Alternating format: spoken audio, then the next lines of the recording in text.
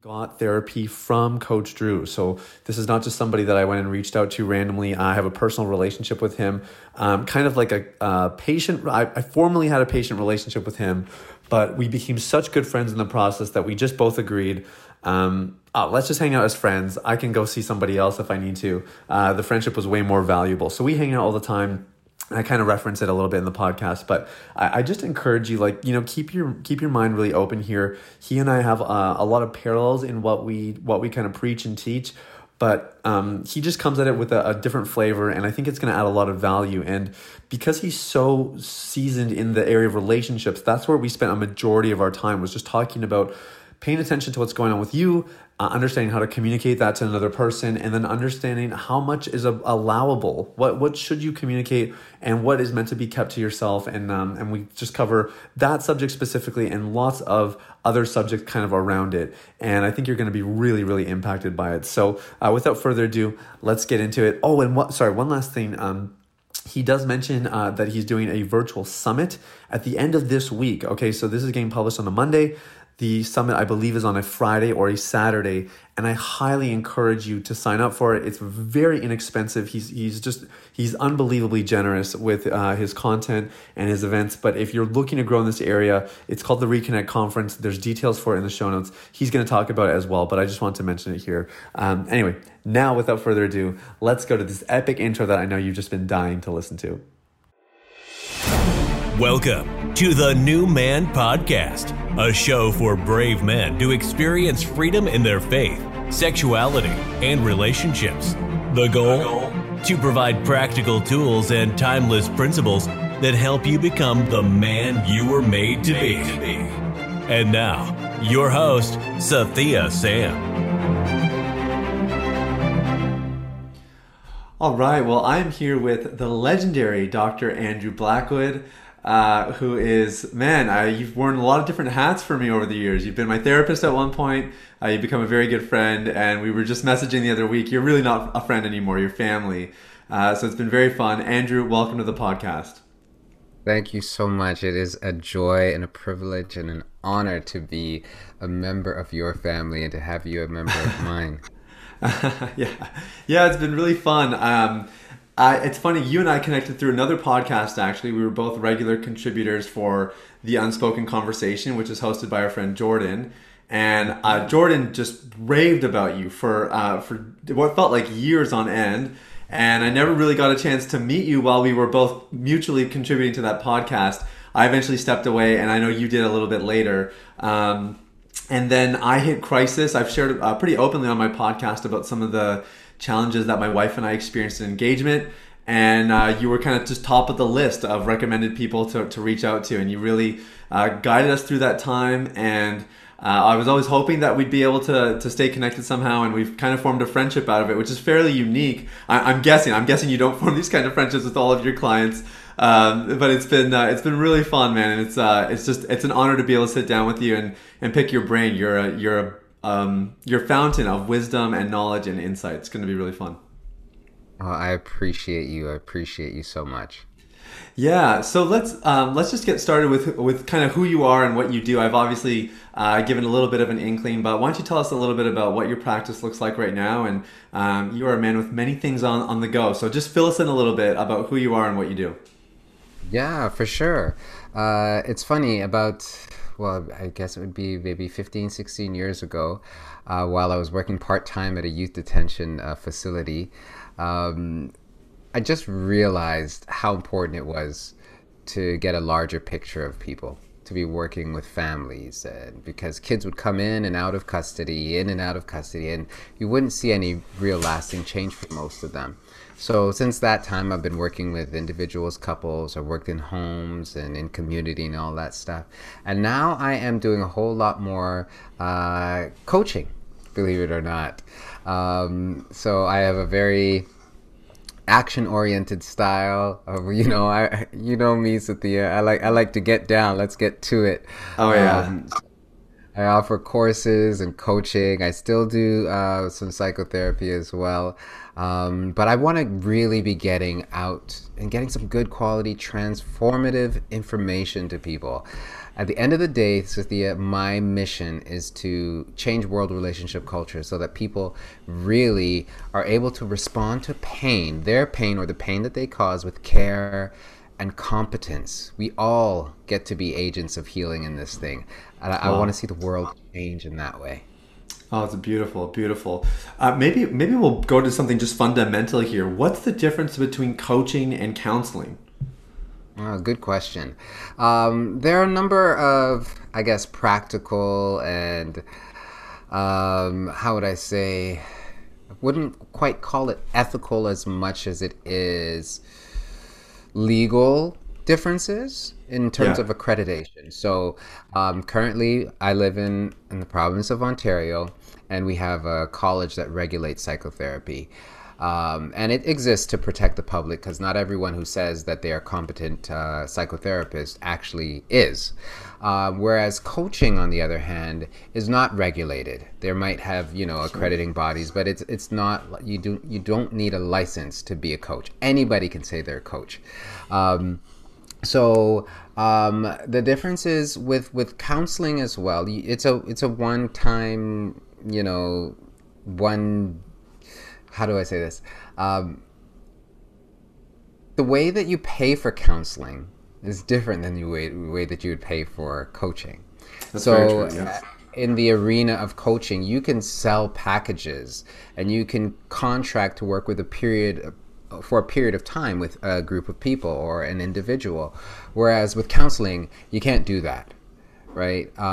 So people come and they go, and there's benefit and blessing to that. But then there are benefits to the coaching where you can invest in a different way. I find that people sometimes when they're all in, they get more out of it. Whereas if it's just like, okay, well, I'll see you in a few months, the progress tends to start and stop for people.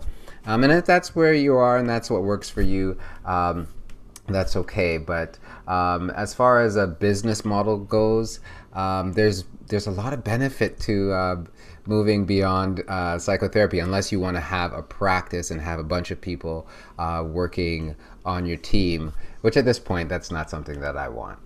Yeah, fair enough. No, that's a really good explanation. And yeah, it's obviously going to vary depending on where listeners are, but there's usually some legalities associated with psychotherapy. And of course, the method of treatment is a little bit different than a coaching practice. You're probably one of the more educated people that I know in this sort of arena of mental illness, mental health. And I want to pull on kind of two different strings. One is, most guys who are struggling with pornography or have some sort of sexual misbehavior, it's very often affiliated with a mental illness as well, anxiety and depression being the most prevalent.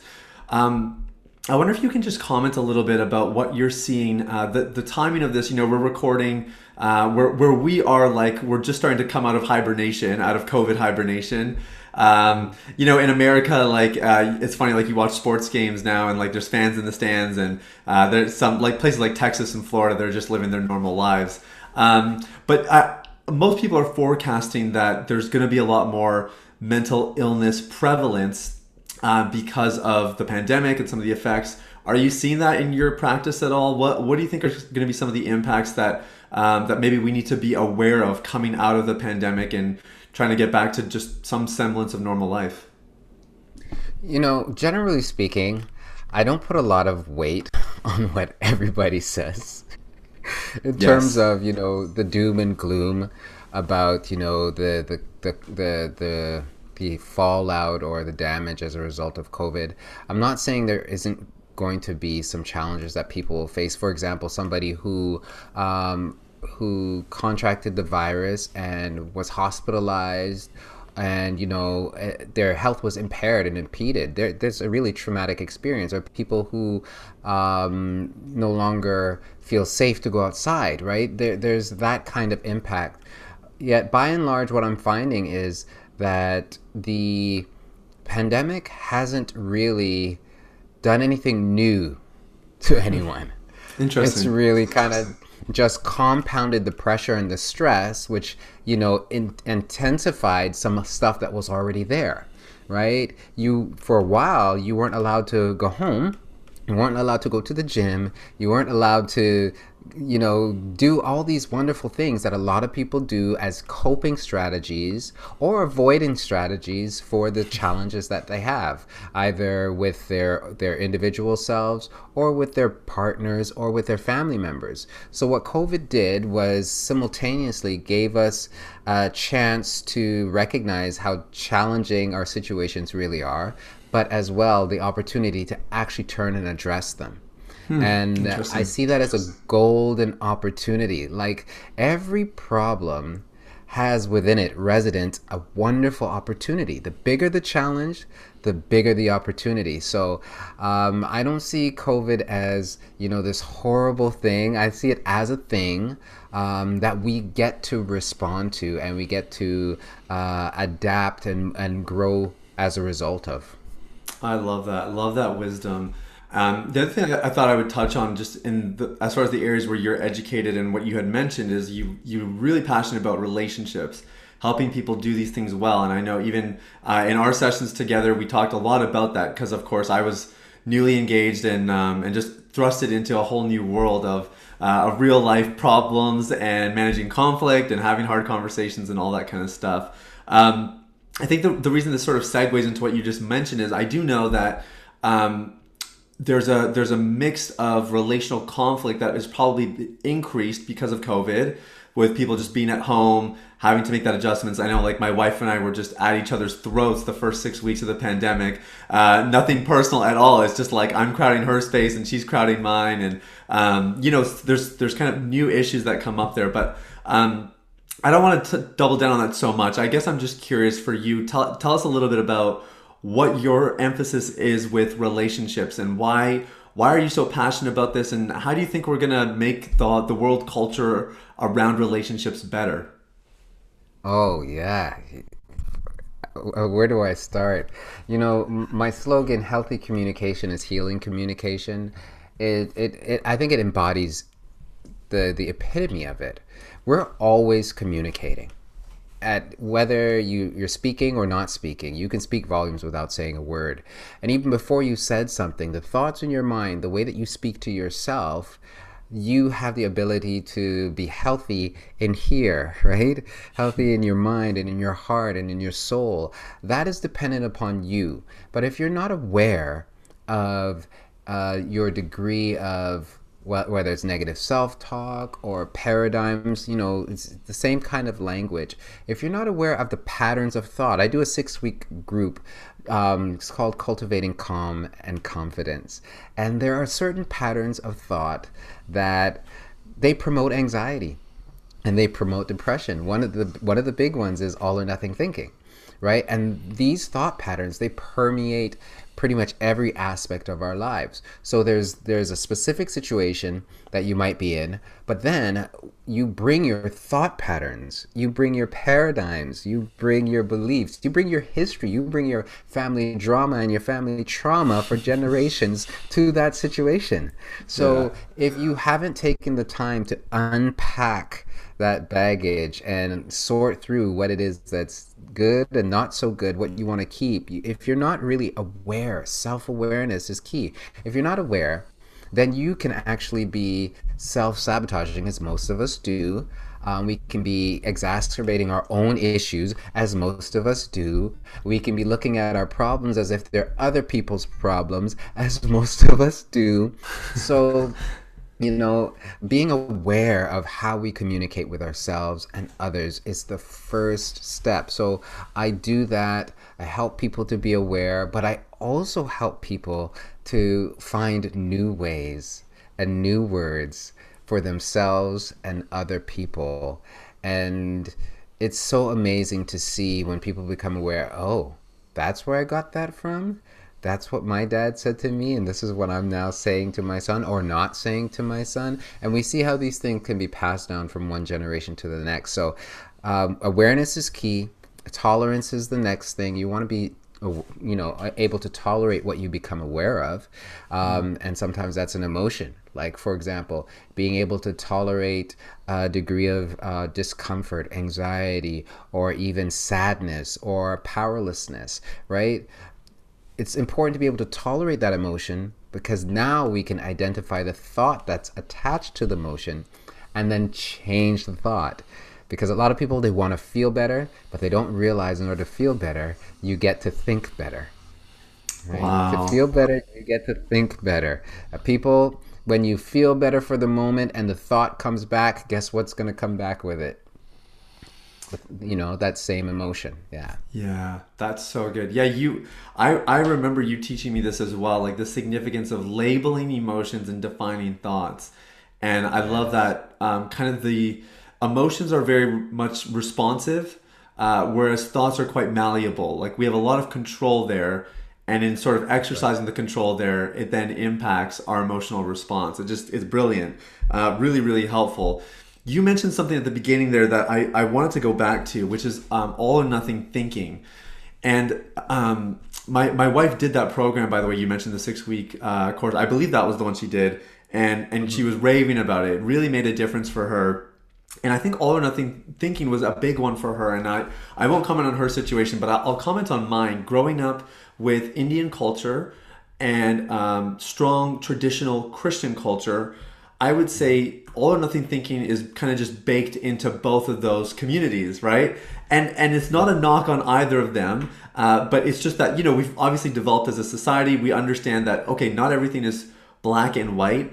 And even if it is, sometimes the way you communicate it can actually matter. And if you're empowering people, if you're giving some choice, if you're presenting a bit of a spectrum, it's really quite liberating for people, and usually you get a better outcome as well. I want to refine the whole concept into sexuality, because that's what this podcast really focuses on. We're dealing with issues that are sexual in nature. And that is, I mean, if you want to find all or nothing thinking, I mean, you just have to go into this a little bit in a Christian culture, especially, and there's tons of it. It's the hard lines of like, don't have sex before marriage.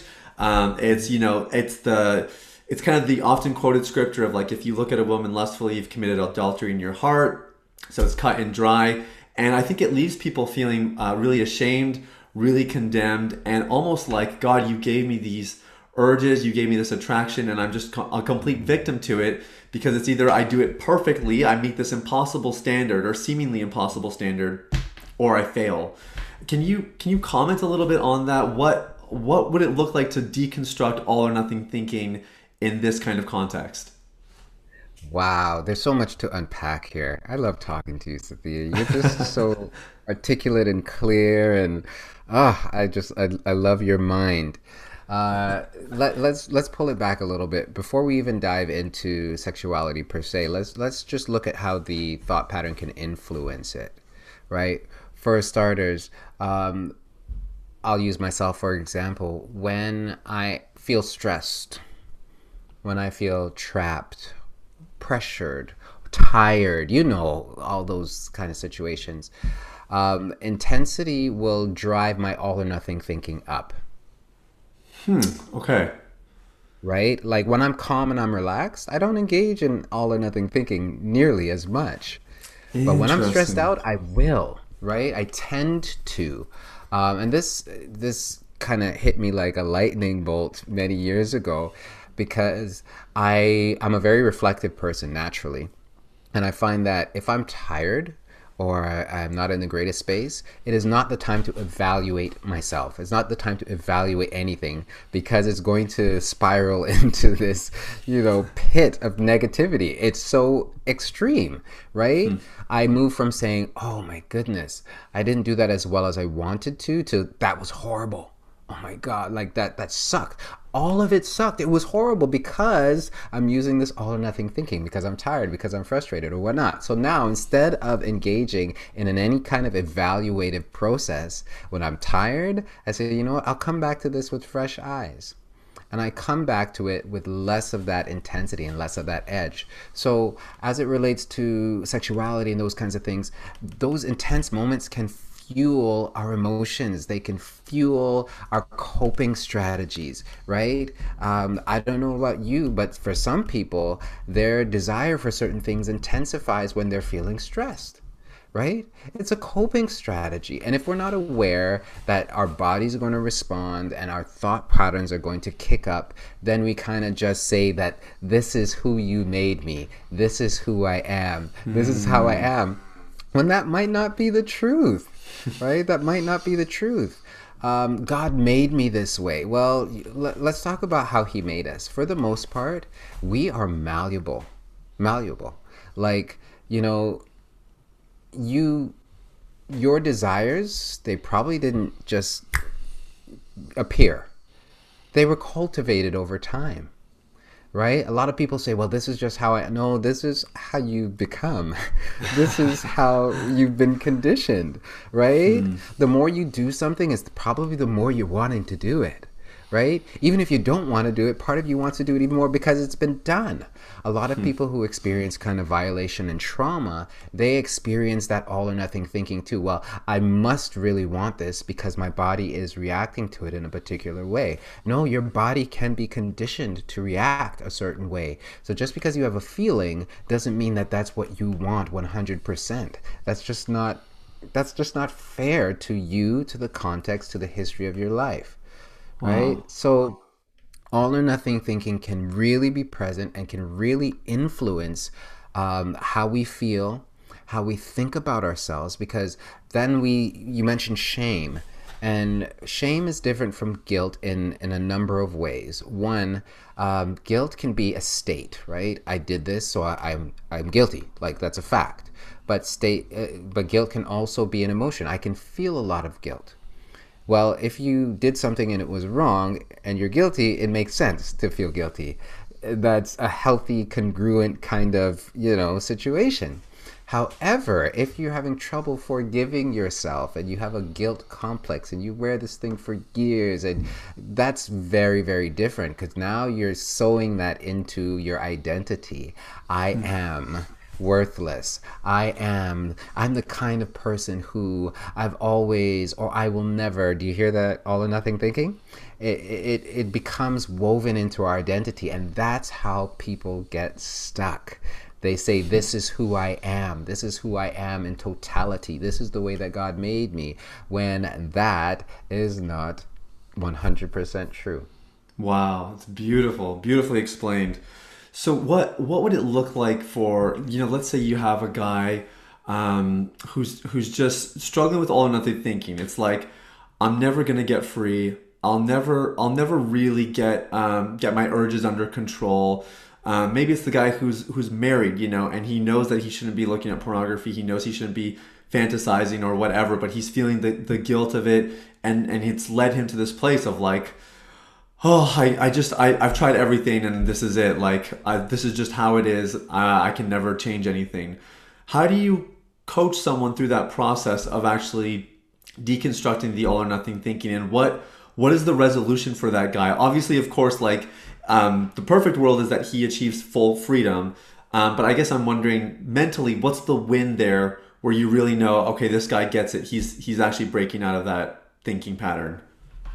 For sure. So there are so many things that we get to do in situations like this. There's the proactive approach, and then there's the responsive approach. Okay, most of the times we're reactive. So let's start there. There's a difference between reacting to something and responding to something. Right? Reaction is more reflex. You kind of default. You just do this. We have some thoughts and some ways that are reactive. Oh, man, I messed up, so I must be this. I must, automatic thoughts. Or, you know what? Screw it. I'll just do the whole thing. I might as well. I'm here anyways, right? Yes, yes. Whereas responsive, it's where you actually take the time to think and then decide. That's that intentional piece. We want to have a plan in place so that when we have certain thoughts, right, thoughts that come to, because there's a whole world of thoughts. A lot of people think that because I have a thought, that a thought originates with me, which means I must agree with it, which means I must want it, right? Which is so not true. Yeah. So many thoughts cross our minds, and God gave us the ability to choose, which is one of the reasons why I don't endorse language like addiction. I know it's helpful for some people, but I don't find it helpful for me or for the people that I work with because it ties into that I am powerless, I don't have choice. And if you don't have choice, then there's no point.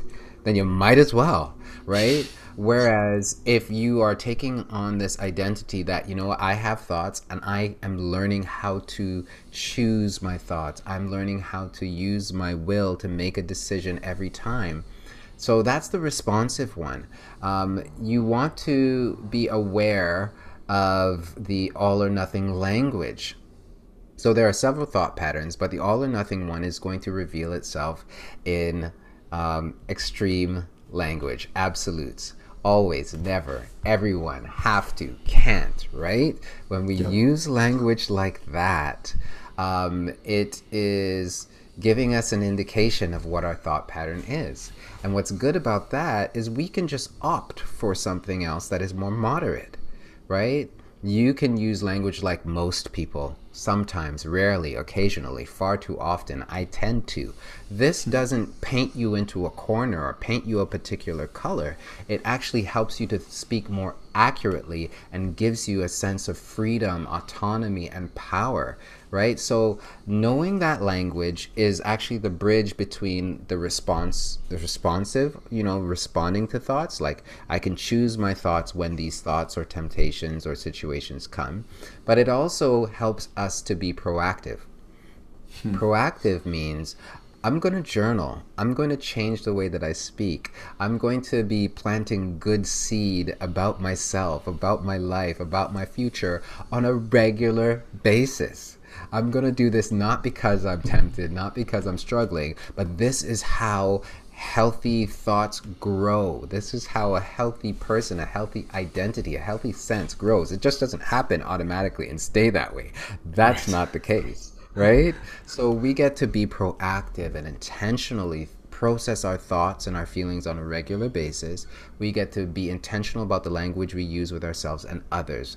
So that's how I see change for a lot of people happen. And you sow that language into your identity. You talk about who you are, but your awareness and your decision about who you are matters more than your history. A lot of people say, this is what I've done, so this must be who I am. This is where I come from. No, that's not how it works. That's not how... I mean, it can work that way. But if you want life to be different, you have the power to choose that. There are two roads in front of it. Choose life or choose death. The choice is yours, right? And a lot of people don't know how to choose. You know, the power of life and death is in the tongue. And whoever loves it will eat the fruit thereof. So you have the power to choose, what am I going to speak into my life? What fruit do I want to bear? Right? What seed do I want to plant? And just like a farmer, sometimes we get patient with the all or nothing kind of, it hasn't happened, so it's not going to happen. That's not the way it works. You keep planting, you keep sowing, you keep watering, and you will see the increase. You will see the fruit. That's just the way it works. Wow, I love that. That was such a comprehensive response. I think you're really you're onto something there with the identity component. Like we say here, if you call yourself an addict, you will stay addicted to preserve your identity. Like you kind of shoot yourself in the foot, right? When you have these I am statements that are actually so destructive. That was a beautiful, beautiful answer. I want to use that to jump into the one thing that I promised we would talk about in the interview. I didn't give you much to work with going into it, as I usually do. I like to just keep it open and conversational.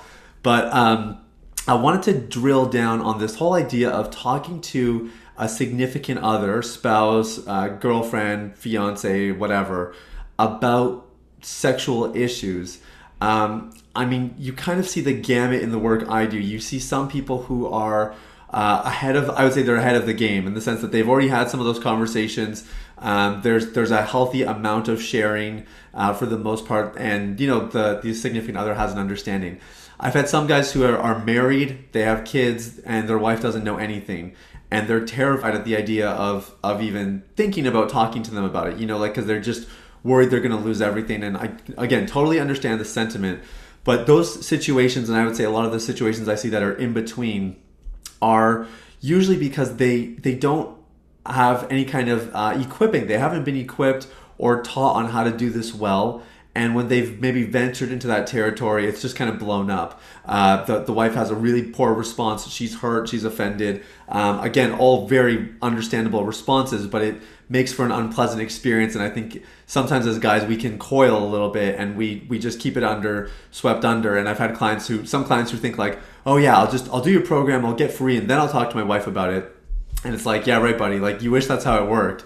But you actually have to do one to get the other. And you got your order a little bit backwards there. So I guess I'm just wondering if you can try to get into some of the nuts and bolts of sharing with your significant other. I think the reason it segues from what we just talked about is a lot of people feel like they have to tell everything in one conversation. Like, it's the all or nothing thing again. It's like, well, if I tell them, I'll tell them everything. They have to know everything, or I just stay hidden. I don't know, just talk us through a little bit of what it might look like for someone to do this with some wisdom. Yeah, well, I think a wise statement here would be, you probably know more than I in this area. Yet I do think I have some things to contribute, which is why you have me talking about it. Go for it, man. Don't hold back. So let's look at a number of aspects. I'll pull back once again to talk about the cycle of intimacy and vulnerability. So even before we talk about how much do I share, let's talk about the reality that there's a cycle, because if you want a truly intimate relationship, and we know that intimacy is not just about physical connection and contact, we're talking about knowing somebody. Like, that's really the heart of intimacy. Knowing somebody, that makes you vulnerable. When you know somebody, you don't just know the wonderful things about them, you know the not so good things about them as well. And that sets us up for vulnerability, right? You can only be accepted as far as you are known. And if you refuse to be known, then you are actually refusing to be accepted. There is a risk that you might be rejected. And most people, they don't want to bet on that. They don't want to bet on their partner accepting them and staying with them and loving them and supporting them. And the truth is that you're never really going to be accepted. You will never really belong. Right? Which is often what's fueling this desire to connect with other people, right? It's rarely just physical, right? There is some degree of engagement, but it is shallow intimacy, right? And then we remain on the outskirts of what it really means to be wholly loved and to belong and to really be known. So I think you get to decide what it is that you want. Do you want to just coexist, or do you want the opportunity to really belong? I think it's an important thing to consider. The next thing I think is important to consider is when we are approaching something like this, and we know that we anticipate that what we're going to share is going to be hurtful to someone, what then becomes the priority? Right? Is it you protecting yourself, or is it you addressing the hurt that you've caused the other person? Wow. And then that moves us all the way into the art of a genuine apology. Okay, here we go. Lay it on us. This is your bread and butter here. Let's go. So, I mean, we don't have enough time to get into all the steps of the art of a genuine apology, but suffice it to say, there are 5 values that are woven into the genuine apology: humility, vulnerability, empathy, responsibility, and accountability. These values we get to embody as we approach these conversations. Right? So when you approach this, I know there are going to be stages and steps to it. And like Sathya, like you said, don't anticipate getting through all of these steps in one conversation. That's really just not fair to you or fair to the other person. But that said, at the end of the day, if we want to be connected, if we want to experience healthy, whole love, and we want to experience reconciliation, these values will permeate everything that we say and everything that we do.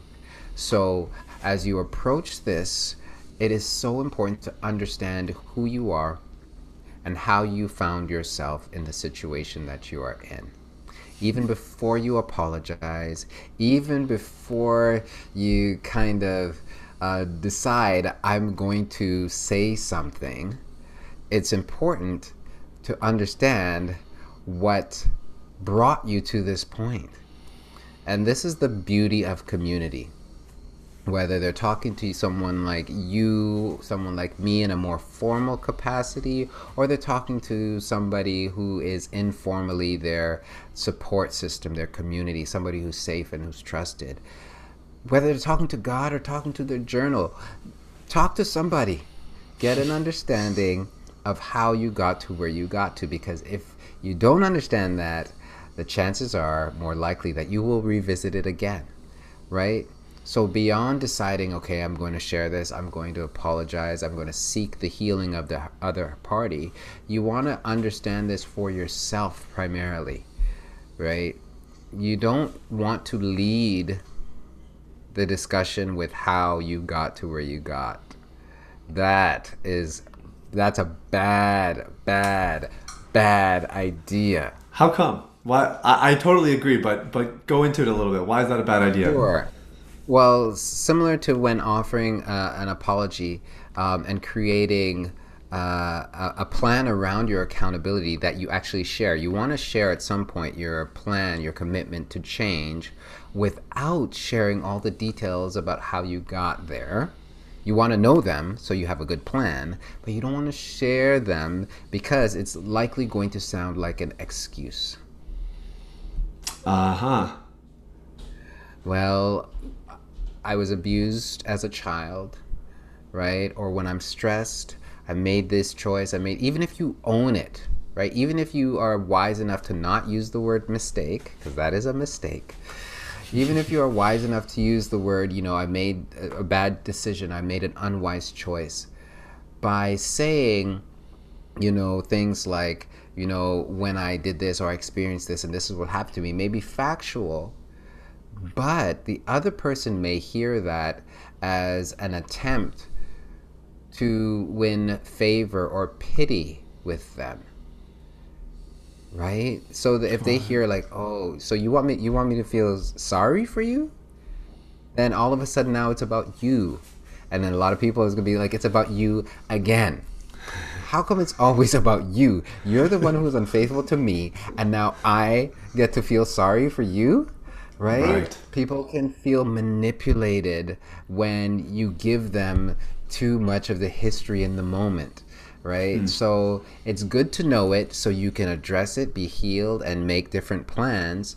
However, when sharing, it's important that what you share is not conveyed in a way that is heard as an excuse. Right. Now, I know there's a difference between an explanation and an excuse. I have a history of working with people, so the explanation is valid. However, know who you're talking to. Know what it is the point of the conversation. Because if you're trying to address somebody's wound and you're giving the explanation, it's going to feel and sound like an excuse, and that's not what you want. So take care of yourself. That's a long way to say understand yourself, take care of yourself, get some support around you, and then you can be intentional about supporting the other person. Another aspect that I think about when it comes to sharing too much or too little is the person that you're talking to and the timing of what's going on. This is not so much a rule advice as in like none of what I said is like rule based. It's principles, it's wisdom, and then you discern how you apply it. Knowing who you're talking to and in the context. So if you have a partner who tends to be anxiety prone and they use all or nothing language and thinking as well, and they're in the middle of a financial crisis and they have stress at work and all this stuff,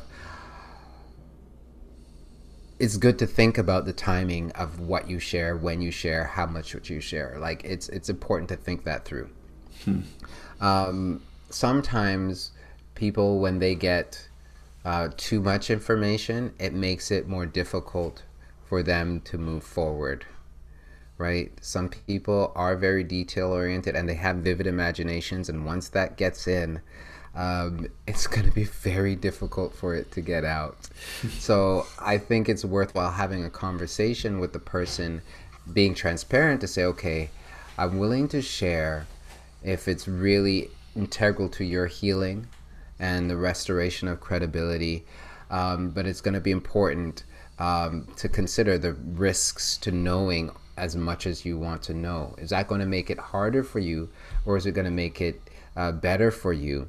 And that might not be the conversation that you have on your own, right? Because again, it could sound like you're just kind of protect yourself from sharing and being open and being accountable, which is why, as difficult as it may be sometimes, it's really helpful to have supportive people to support both parties as they reconnect and talk about reconciliation. So seeing and understanding, getting a sense of how is this going to be helpful? How is this going to be helpful for the other person? Okay, that's I think that's really, really important. Yeah, and I think that's the critical component of it all, isn't it? Because sometimes if we're so wrapped up in our own shame and maybe our MO is like, okay, I just want to get this off my chest, or I just want to break past the shame, we actually lose sight of the real point of that conversation, which is the other person. It's to let them in, but then to give them a space to converse. And like you said, like it has to be with their best interest in mind. If you're seeking your own interest, that conversation is going to do way more harm than good. So that was excellent. That's really, really helpful. I want to touch on one last thing here, and then I think we'll probably start to wrap. I know you and I could talk for hours. It feels like we barely scratched the surface here, but I think one thing that is sort of undergirding a lot of the work that you do, and certainly the life that you lead, which has been a really fun thing about getting to know you, is that you're not just an eloquent speaker and a really kind of intuitive, brilliant coach, counselor guy.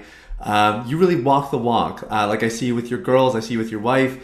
I get to just see you in kind of your everyday life, and you're doing everything that you're teaching other people to do.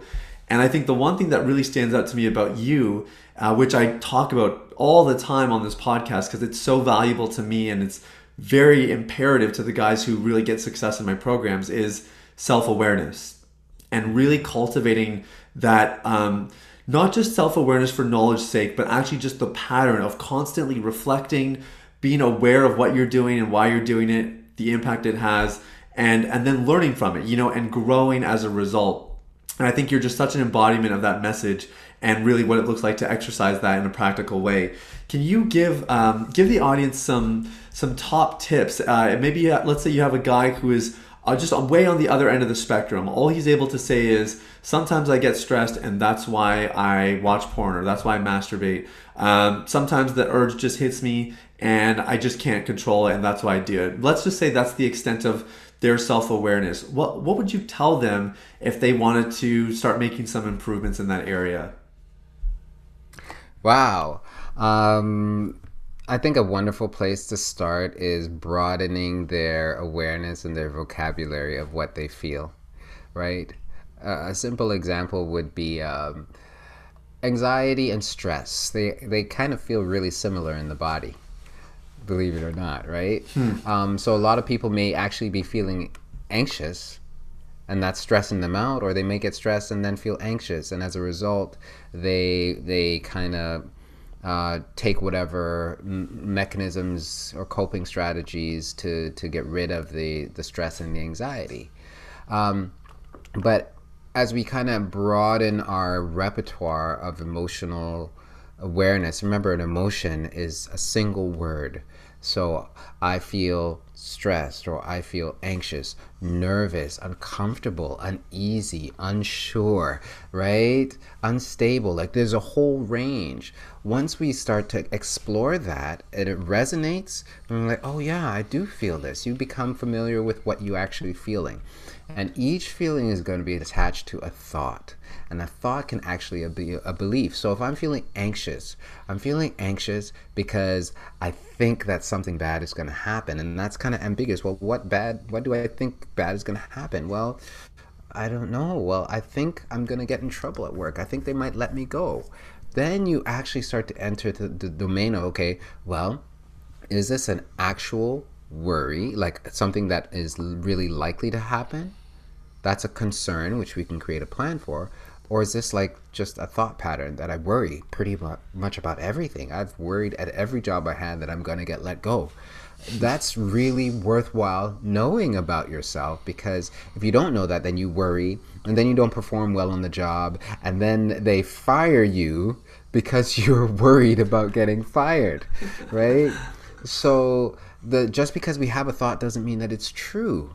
So many people I work with, they're like worried that they're not going to do a great job when all the feedback that they're getting is amazing, right? It's like you're at the top of your game. You did this, you got some great feedback, and yet you're worried, oh, it wasn't good enough. It wasn't good enough. There's something to that, right? So it's good to label how you're feeling. Journaling, you know me, journaling is something I live by. Yes. I didn't want to... Go ahead. Sorry. No, I was going to say, I didn't want to bring it up. I was hoping you would, because, go for it. I know journaling is a huge part of what you do. Yeah. And a lot of people, there are different kinds of journals. I did a webinar about it, but suffice it to say that you can process your thoughts and your emotions. When I meet with people, in moments I could hear how they think, right? And I could see, okay, well, that's going to lead to that. That gets, right? That makes sense. Like, it just makes sense. When you make sense to yourself, that's when you experience change, right? So when you journal, you start to be like, oh, yeah, that makes sense that I would feel the way that I feel. So if I don't want to feel that, what do I want to feel instead? And you reverse engineer it. Okay, what when I feel that way, what am I typically thinking? Or what could I think to help me feel this way? And you start to be the informant in your own kind of process. So some people think it's very difficult to become more self-aware. I don't think so at all. I will give you can get it from me, you can get it from anybody. Just get a list of emotions and just look at it and be like, okay, when's the last time I felt this? What is that? Oh, what does that word mean? I don't even know. Then you look it up, right? And you think back, okay, have I ever experienced this? Yeah. And there's this experiential muscle emotional memory that when we kind of identify it, we can go back to it, right? And that is one thing that's going to move us down the road of healing, because we can go back to things, experience it, tolerate it, and then decide what we want to do with it. So I hope that answers the question. Yeah, absolutely. And I think the key really there is that self-awareness is not this mountain that you have to climb. We all actually have that ability. It's just a matter of starting to do it. And it's going to start small. It's like anything. It's a muscle you exercise. You start small, and then as you do it more, as you do more reps, it starts to get easier. You become a lot stronger in the area, and it sort of builds that momentum. I love it. Andrew, you always have different projects on the go. You're a very busy man, and so I appreciate you taking time just to sit down and talk. I want you to just share a little bit about this exciting event that you have going on here, because I know it's online, so it's going to be accessible for people no matter where they are. And then for anybody who just wants to connect with you, maybe apart from the event, let us know how they can do that as well. Yeah, for sure. The Reconnect Conference for individuals, couples, and families. It's going to be amazing. June 19th. Yes, like you said, it's online. I have two of my wisest friends coming in, and Sathya will be on tap for next year. You can access it on my website by all means. I'll be doing 3 sessions myself, and my friends will be doing 2, so it'll be 5 jam-packed rich sessions. And the good thing about it is it will be recorded and available online, so if you register you can have access to it forever. So that's one thing that I'm doing. It's really, really fun. But yeah, if you want to connect with me outside of that, info@coachdrew.ca is where you can find me, www.coachdrew.ca. Do people even say www anymore? Like, It's am I hard to just say. dating myself yet? Right? Coachdrew.ca, that's where you can find me. And I live to serve. I live to be a resource. So by all means, reach out. Yeah, you do, and you do it really well. Thank you so much, Andrew. Really appreciate your time today. My pleasure. My pleasure. Thank you for having me, Sathya. Hey guys, Sathya here. Just one last time. I hope you were really impacted by this interview. I know for me, like we kind of mentioned, we could just talk for hours. I love Dr. Blackwood. I love his material, his content. Coach Drew. And just everything he does is phenomenal. And so hope it really impacted you. I want to just give you one last encouragement. Sign up for his event, the Reconnect Conference. Our details are the link is in the show notes. And if you're looking for more content like this, you want to grow in your relationships, and maybe you're tired of doing things in bursts, like having a week where you're really intense on something, or a month, or even a couple months, but you just want something consistent, something that's regular, and something that you know is going to produce long-lasting results, I encourage you to go to my website, sign up for my weekly newsletter. That's going to give you a steady influx of inspiring content, useful insights, and things that are just going to keep you on track in your journey to recovery. And we work hard. We honestly labor hard to just give you recent research findings, to give you stuff that we're seeing in our own practice here, and lots of stories to inspire you and to kind of keep it interesting. So that's on my website, sathyasam.com. Just scroll to the bottom. You can sign up for the weekly newsletter, and it'll be delivered straight to your inbox. Hey, thanks so much for listening. I really appreciate it, and I wish you a life of confidence and integrity. Have a great day.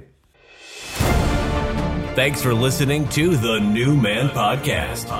If you enjoyed this episode and you'd like to help support the podcast, you can share it with others, post about it on social media, or leave a rating and review. To catch all the latest, please sign up for the weekly newsletter at www.sathyasam.com or follow on Instagram at SathyaMeSam. Thanks again, and see you next time.